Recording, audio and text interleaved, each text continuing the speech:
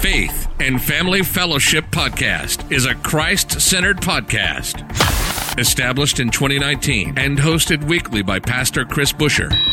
Addressing a host of topics such as the Great Commission, Christian discipleship, and often featuring interviews with special guests who are experts in their field. The views and events expressed on this podcast and all related materials belong solely to their author and not necessarily to the author's employer, organization, committee, or other group or individual. While all attempts are made to present accurate information, some information may become outdated over time. Faith and Family Fellowship Podcast makes every attempt to timely update any and all such information. Without further delay, here's another powerful episode of Faith and Family Fellowship Podcast.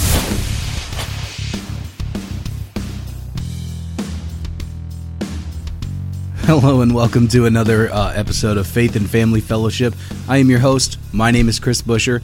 I want to thank you again for joining us on this podcast, listening to the previous 9 episodes on this podcast, our first 9 episodes. And today I'm excited to be able to talk to you about the topic of revival, what it truly means, and why this word is so special for me. If you haven't had an opportunity to go through and listen to the previous 9 episodes, please do me a favor, do yourself a favor. Pause this podcast episode, go back, listen to it. All of these different episodes, specifically the ones where I'm not interviewing the different people, are leading up to this idea about who I believe Jesus is and who Jesus really is to me, and some real important topics. When I interview people, I'm interviewing different people that they're experts in the thing that they are doing in their field. Some of them have been following the Lord for a very long time.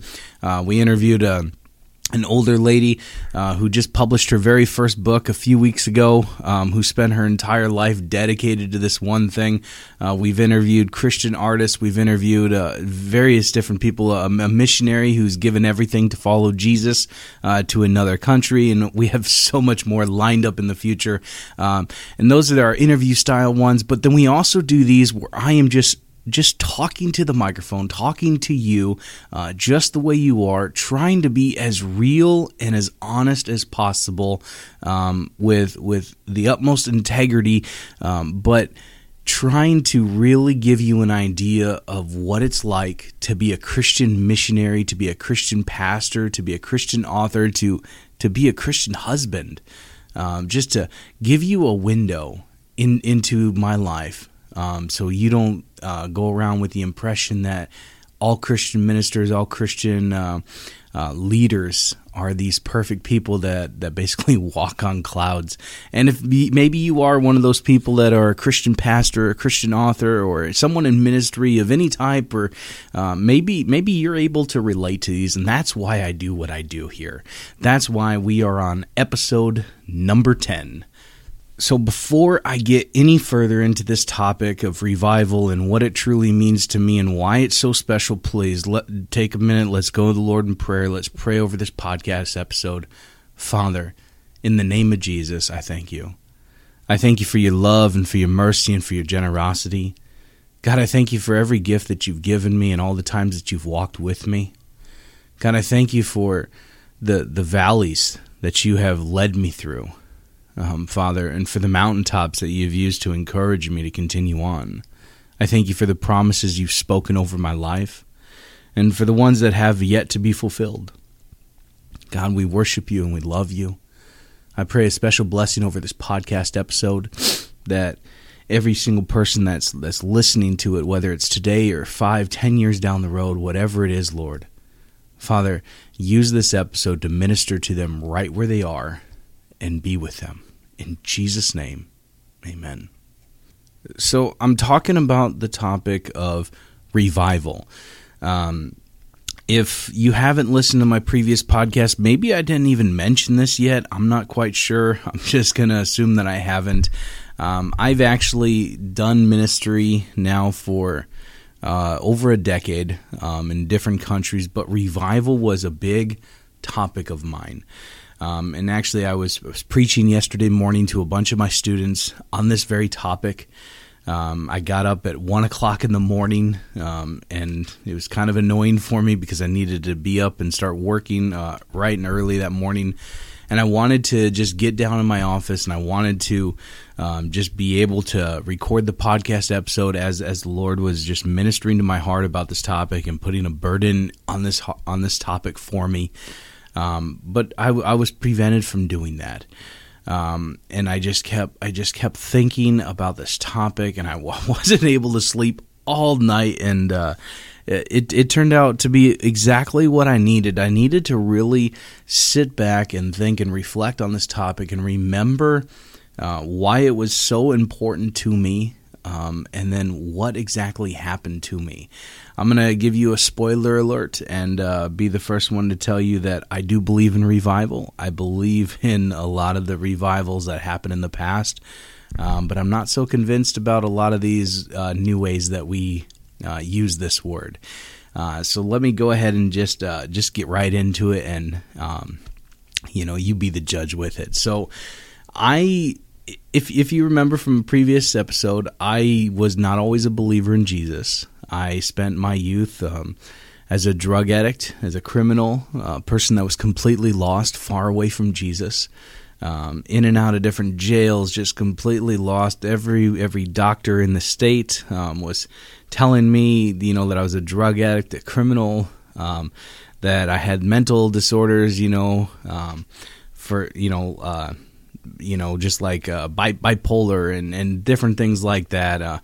And a lot of this was drug-induced stuff. I mean, these were different tags that I put on my life, different things that I identified as, and then I just felt so lost and so hopeless. I came from a Catholic church background all the way from the time that I was an infant until the time that I was 16, and I'll be the first one to tell you I am not a Catholic basher at all. Obviously, I have a completely different doctrine than them, but as a church, I have a lot of respect for the church history and some of the different things that they've done. I'll be the first to tell you as well that church has done a lot of evil things, okay? But there's no perfect church out there. And I would probably wager with you and say that the Catholic Church has done a lot more good in its time around than probably any other Christian denomination out there. I'm just going to be honest with you. Am I a Catholic? No, I'm not a Catholic. Do I respect the doctrine of the Catholic Church? No, I'm sorry. There's way too many holes in there that I do not agree with. Has the Catholic Church done a lot of evil stuff? Yes. Just study history. You'll see it. But they have planted seeds and preserved a lot of different things that I believe are so important that would have just got lost. So that's my little rabbit trail on that for you. But so just to give you an idea, Jesus was so distant for me. I didn't know you could have a real relationship with him, interact with him, follow God that way.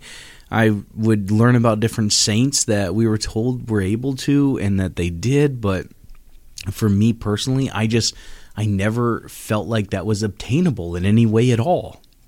And then one day, when I was sitting in a courtroom about ready to be sentenced to basically be put in a mental institution for a 3-month evaluation at a minimum because, you overdose on drugs, 3 or 4 times in that 5-month period, something's wrong with you type of deal. They gave me an option. They said, hey, you can go to this place. We're going to court commit you, or you can do what your family has been asking you to do for a long time and go to Teen Challenge. And I didn't really know anything about that place. Didn't really want to do anything about that place, but it was a really Holy Spirit divine thing that happened, and we'll get into that in a different podcast. We don't need to talk about it today. But I went to that place and I truly surrendered. I truly gave up everything. I truly learned who Jesus is, and it was my real foundation, if you will. It was where I learned what the gospel meant. It's where I learned who Jesus was. It's where I learned a lot of what the Bible was, and it was what I had to ground me. It was so special. I remember being so innocent in the Lord. Just like a new baby, something so new, something so beautiful, and pure. I remember the feeling of being so pure, my faith being so pure, my motives being so pure.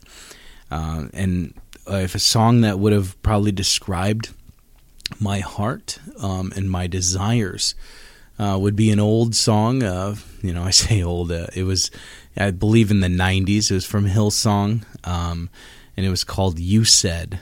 And I remember the first time hearing this song was right as I was completing the Teen Challenge program and starting to do missions work, wanting to learn how to be a missionary. And the song basically is about that God made this promise that if we ask, that He'll give the nations to us, that He will send us to distant shores and islands that need to see God's light. And if you've never heard this song, just go to YouTube, type "You Said" by Hillsong.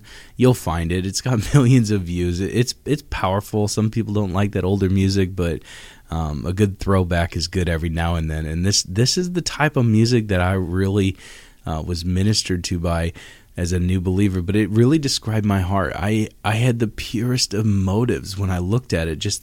I was so innocent in Jesus, so excited about Jesus. And charismatic Christianity stole my innocence. I don't know another way to say it. It stole my innocence, little by little. And I want to just talk about that for a little bit, because I believe that it truly shaped me into this idea. And so we're going to talk about what that looked like, how charismatic Christianity stole my innocence and completely reshaped me as soon as we come back from this word from our sponsors. You're listening to the Faith and Family Fellowship Podcast. We'll be right back after this quick word from our sponsors. Ready to jumpstart your career? Want an adventure of a lifetime? Uncle Sam's International is looking for language teachers who are highly motivated and have what it takes to grow and expand their thriving ESL school in Brazil. We need teachers for English, Spanish, Italian, and more. Visit Uncle Sam's International on Facebook today. Tired of no one seeing your Instagram posts? Have a product or service that's not getting the online attention it deserves? Ready to level up?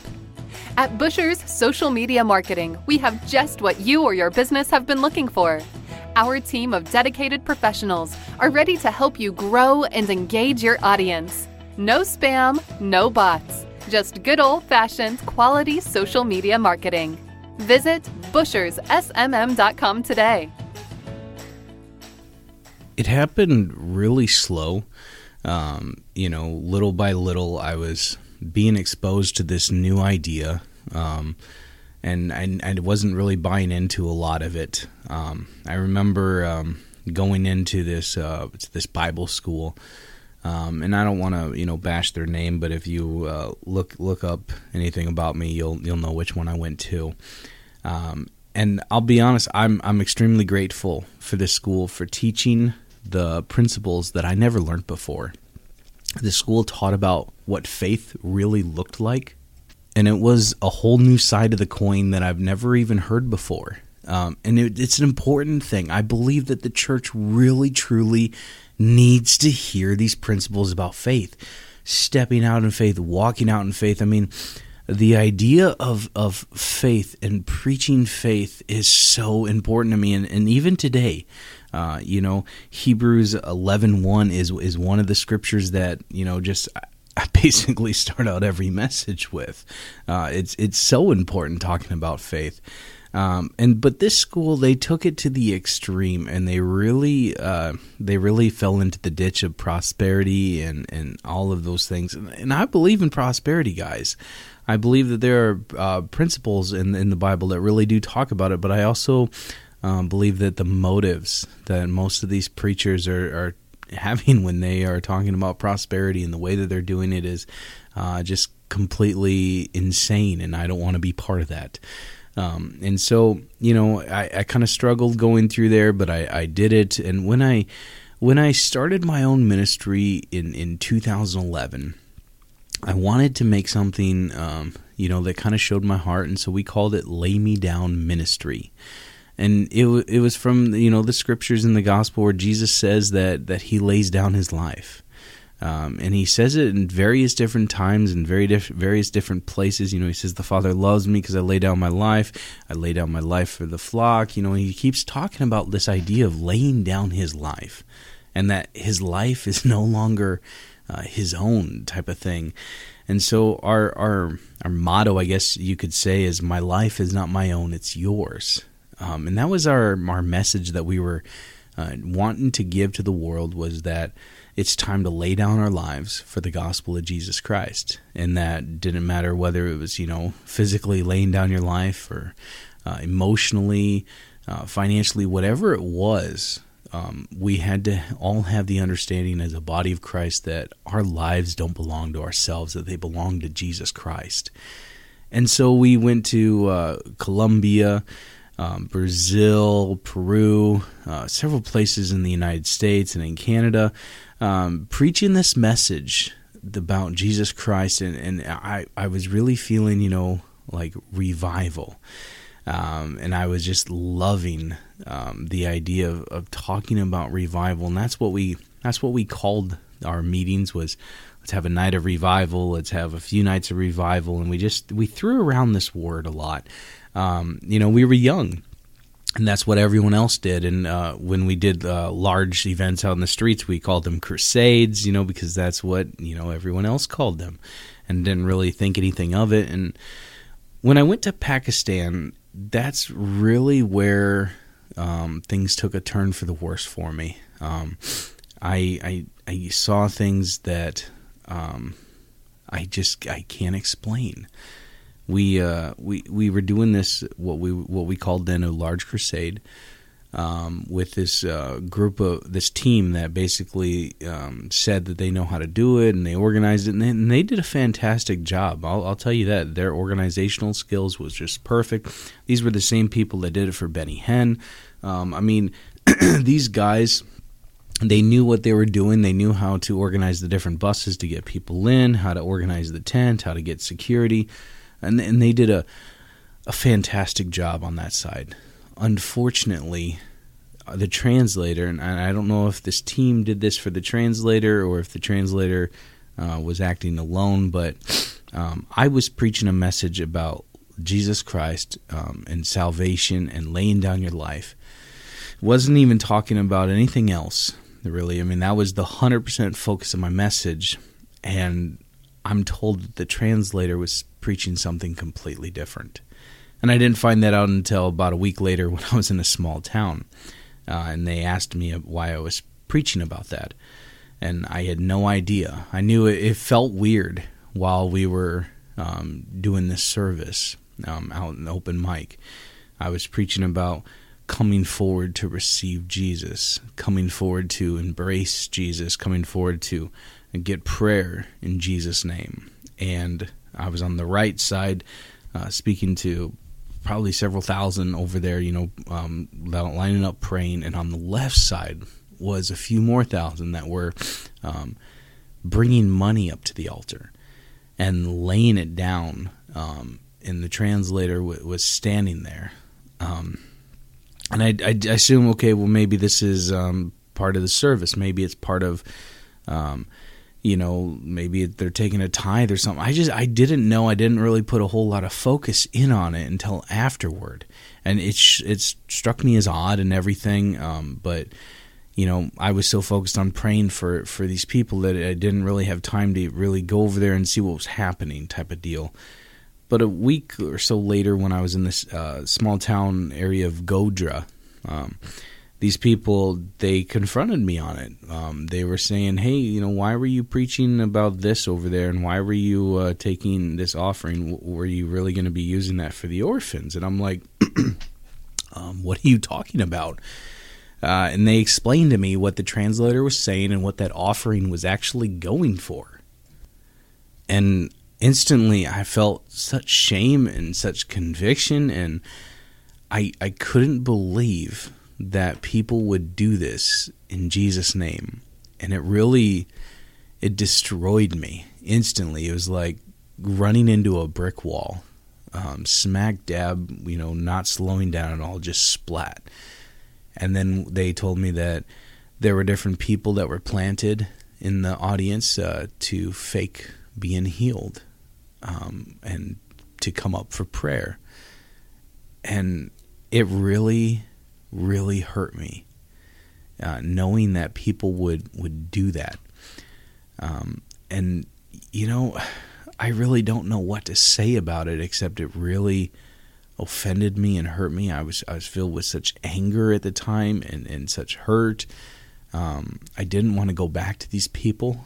I stayed in the town of Godra for the rest of the time. And these people in Godra, they were very simple people. They didn't have a lot of money. They didn't, have a lot of anything. And in fact, right before I got there, a few months earlier, there was an attack. A lot of the radical Muslims in the town, they went through burning down homes and killing people over one of the people converted to Christianity, and it sparked everything.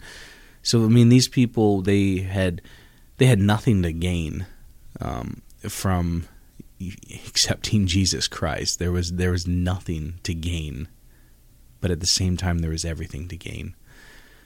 And they taught me about real faith in Jesus, about really laying down their lives for Jesus, and it kind of inspired me to keep moving forward. It really inspired me, saying, even though there might be a lot of bad out there, even though there might be a lot of bad people out there, especially inside of the church, there are still a lot of good people. There are still a lot of real, genuine people. And as the years continued, I would go to Kenya, and I would go to a few other countries, and eventually land in Brazil and work with the Assemblies of God in Brazil. And the Assemblies of God in Brazil is unlike any other in any place of the world, I guess, for the assemblies. It's huge down there. It is the dominant denomination. And they run it very much like a hierarchy. They run it very much like a business. And as the years would continue down there, I would continue to be promoted in different areas. And you can say, I guess, I kind of rose above in many different areas, just continuing to get larger and larger opportunities and having meetings with some of the big name people, including the president of the denomination, and then the vice president as well, who's now the president as well. Just a lot of politicians and a lot of church leaders, and I noticed a common denominator in these people. The great majority that I met, some of them were excellent and good people, but the great majority that I met that were in really top leadership, I felt really sorry for. I don't really know how else to say it. I knew that they would talk about a time when they really truly loved Jesus, how they met Jesus and how Jesus truly changed their lives, and then I would see what they were doing now. Some of them, including my previous senior pastor down there, was caught smuggling or embezzling, I guess, more than $1 million reais. Stuff like that. Little things that turned into very, very big things.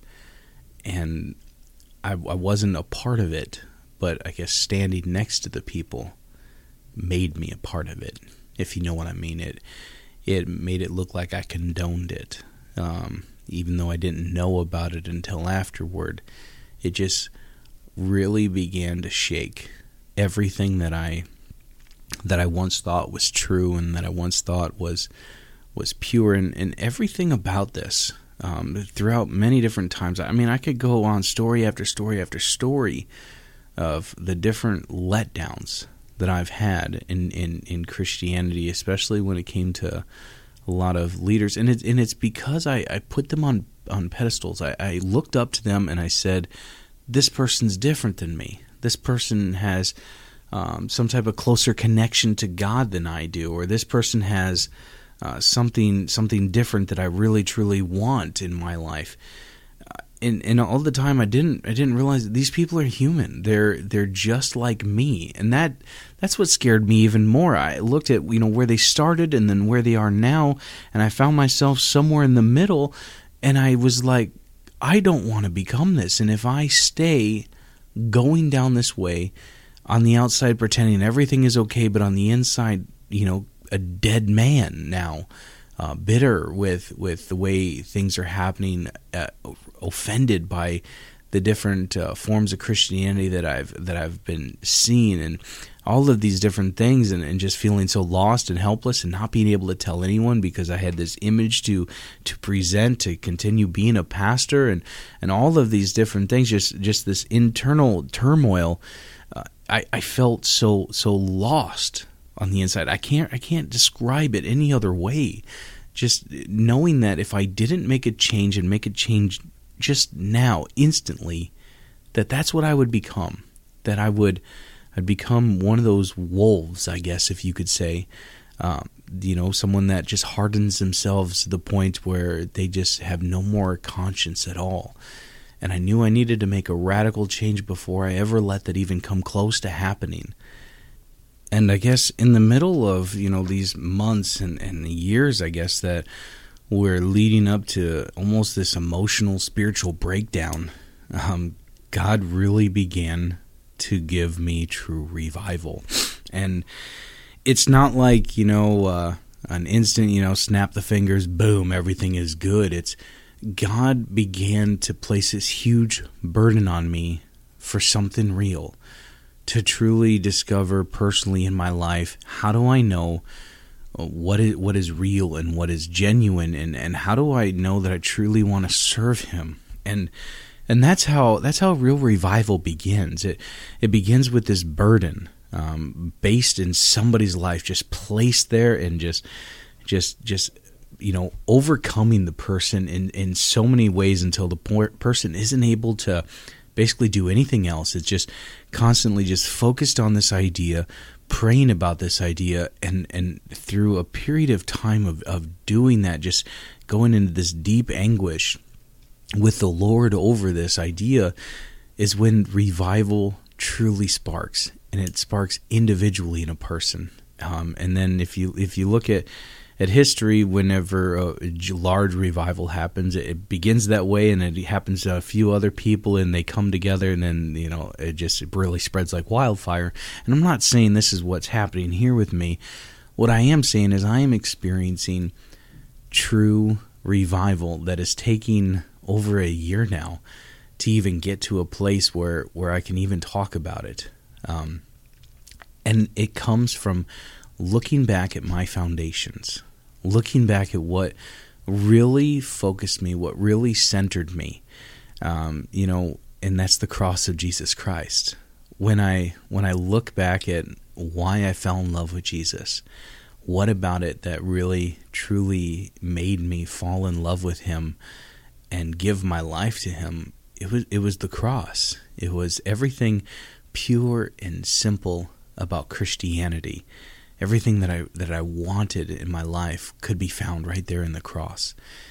And that's where it is. That thing right there, the thing that the Romans violently plowed right into the ground, where Jesus was suspended between heaven and earth, that right there, that beauty, that violence, that destruction, just the horribleness, and yet the beauty of it all together, that's what holds me together.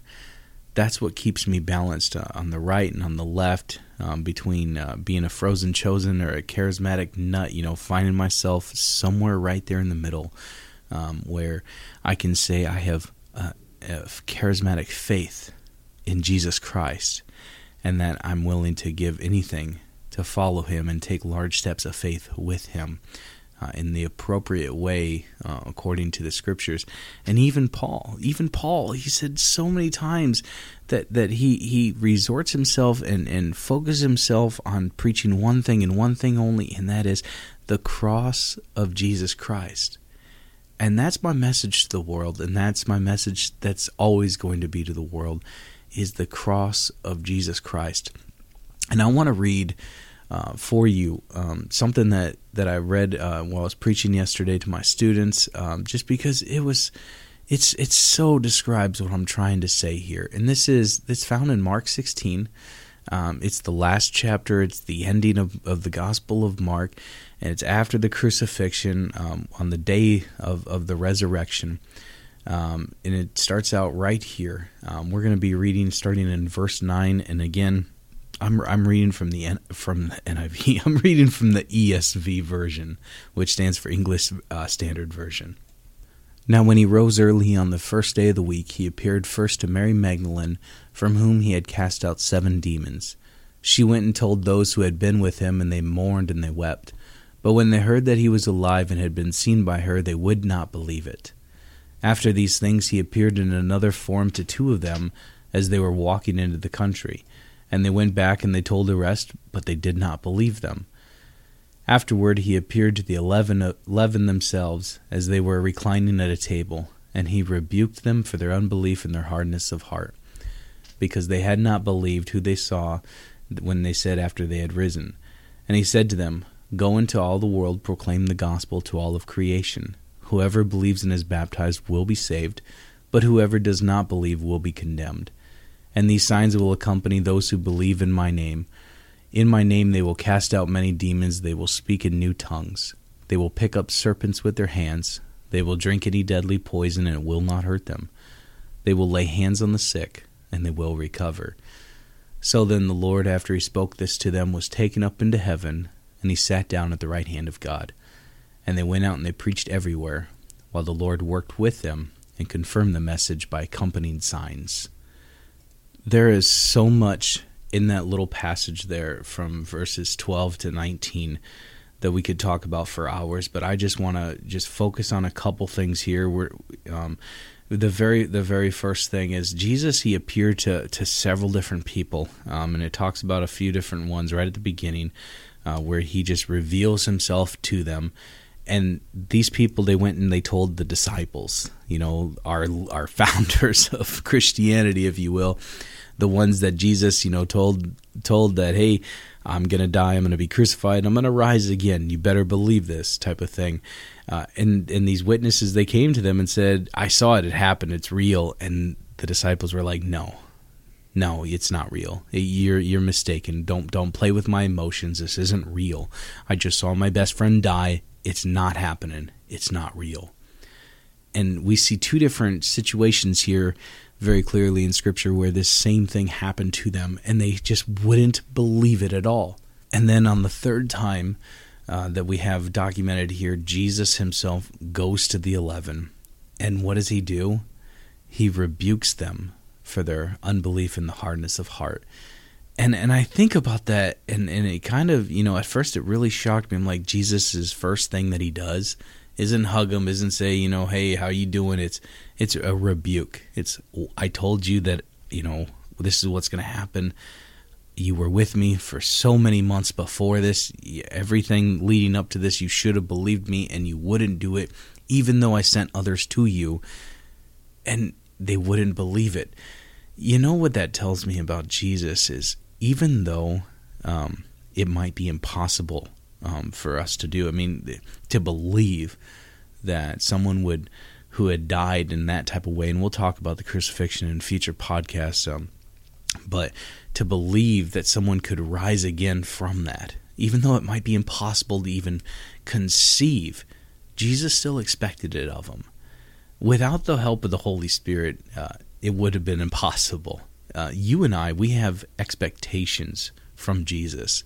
Jesus has expectations on us for our lives, and without the help of the Holy Spirit, it's impossible. And that's free right there for you. But he rebukes them, and then he told them to believe the message, and then he gives them this great commission. He says, go out in the world, proclaim the gospel to all of creation. And this is, any missionary, they'll be able to tell you this by heart. Some might even have it tattooed on their body, or at least have it written on their heart. This is our message here, that we preach the gospel to all of creation. We baptize them in Jesus' name. And the thing that I want to really camp out on here is because I believe this is where we see true revival happening. Even though their heart was hardened, even though their faith was just completely shooken, just like my faith started to get shooken, and on the inside I was just feeling so dead inside. The moment that Jesus speaks to our heart, the moment that anointing just comes on us in a new, fresh way, everything's made new again, and he gives us a commission, and he says, go tell the world, go preach the gospel. And we see a formula here that I think, our modern Christians may have forgotten. It says, go into the world, preach the gospel to all of creation. And it talks about, you preach the gospel, you preach the gospel, you preach the gospel, and then these things happen. I've done a lot of events in a lot of places where they want me to do like a Holy Spirit night, or have a special event that's specific about the baptism of the Holy Spirit and all of this stuff, and I'm sorry, I don't do it. I just do not do it because I do not believe in it. And when I say I don't believe in it, don't think I don't believe in the Holy Spirit. Don't think I don't believe in tongues. I do believe in these things. The Bible is very clear about it. What I don't believe in is putting the focus on the gifts rather than Jesus itself. The Bible very clearly shows us the example right here. You preach the gospel, you preach the gospel, you preach the gospel. And when you preach the gospel, then Jesus will confirm it with these signs and these wonders. We don't do it the opposite way. In our world, we have this McDonald's generation that we want everything hot, fast, and cheap. We want to skip the gospel, or minimize it to a fraction in the message, and then focus on all the benefits of it. Focus on the gifts of the Holy Spirit, focus on all this other stuff, and that is not the way at all that it should be. And that is why we probably have a lot of people out there that do the type of things that happened to me when I was in Pakistan ministering with these type of people. It is not the way that it should be.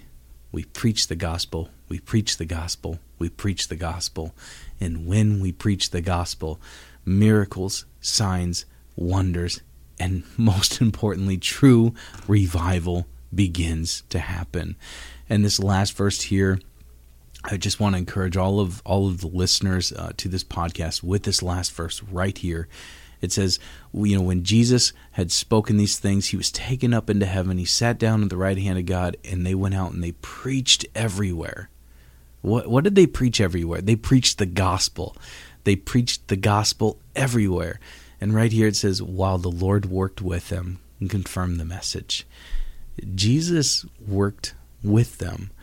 The Holy Spirit worked with them. They didn't work for God. God worked with them. It's a beautiful commission that we have when we take that step of faith, that real, true, genuine, charismatic faith, whatever you want to call it. You take that step of faith and you come to somebody and you proclaim the gospel message. You share with them your faith in Jesus Christ.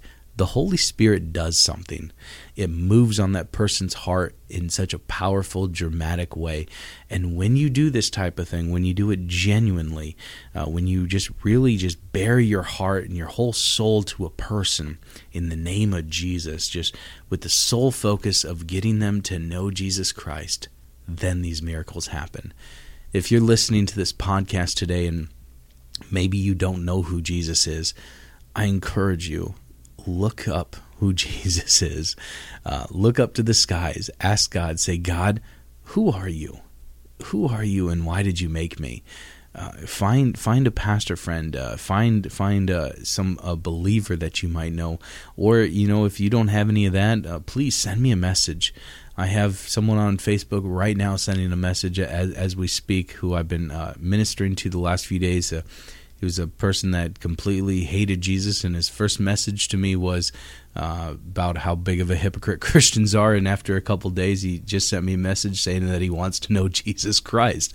And I can't wait to respond to this person. God is so good when we are real and we are genuine. So if you are listening today, please do not be offended by any preacher that might have done something wrong, or any minister that might have done something wrong to you. All of us, we are human. All of us make mistakes, but God is good. God is more than enough. And He is real, and He is genuine, and He is looking for you, and He is looking to revive you. If you are a minister that has been going through just this pain and this suffering internally, do not be afraid to be real with people. Do not be afraid to lose your position because you're being too honest about the gospel of Jesus. Take a stand of faith. Join with me and just say, Jesus is real no matter what I lose in this world. I want to thank you guys. God bless you, and I'll see you again next week for another episode of Faith and Family Fellowship. You've just listened to the Faith and Family Fellowship podcast with your host, Pastor Chris Busher. Faith and Family Fellowship podcast was recorded live in studio with final editing made before uploading. Subscribe today to Faith and Family Fellowship podcast on iTunes or Google Play. For more fantastic daily content, visit Pastor Chris Busher online via Facebook, YouTube, and Instagram. Don't miss the next episode on Faith and Family Fellowship podcast.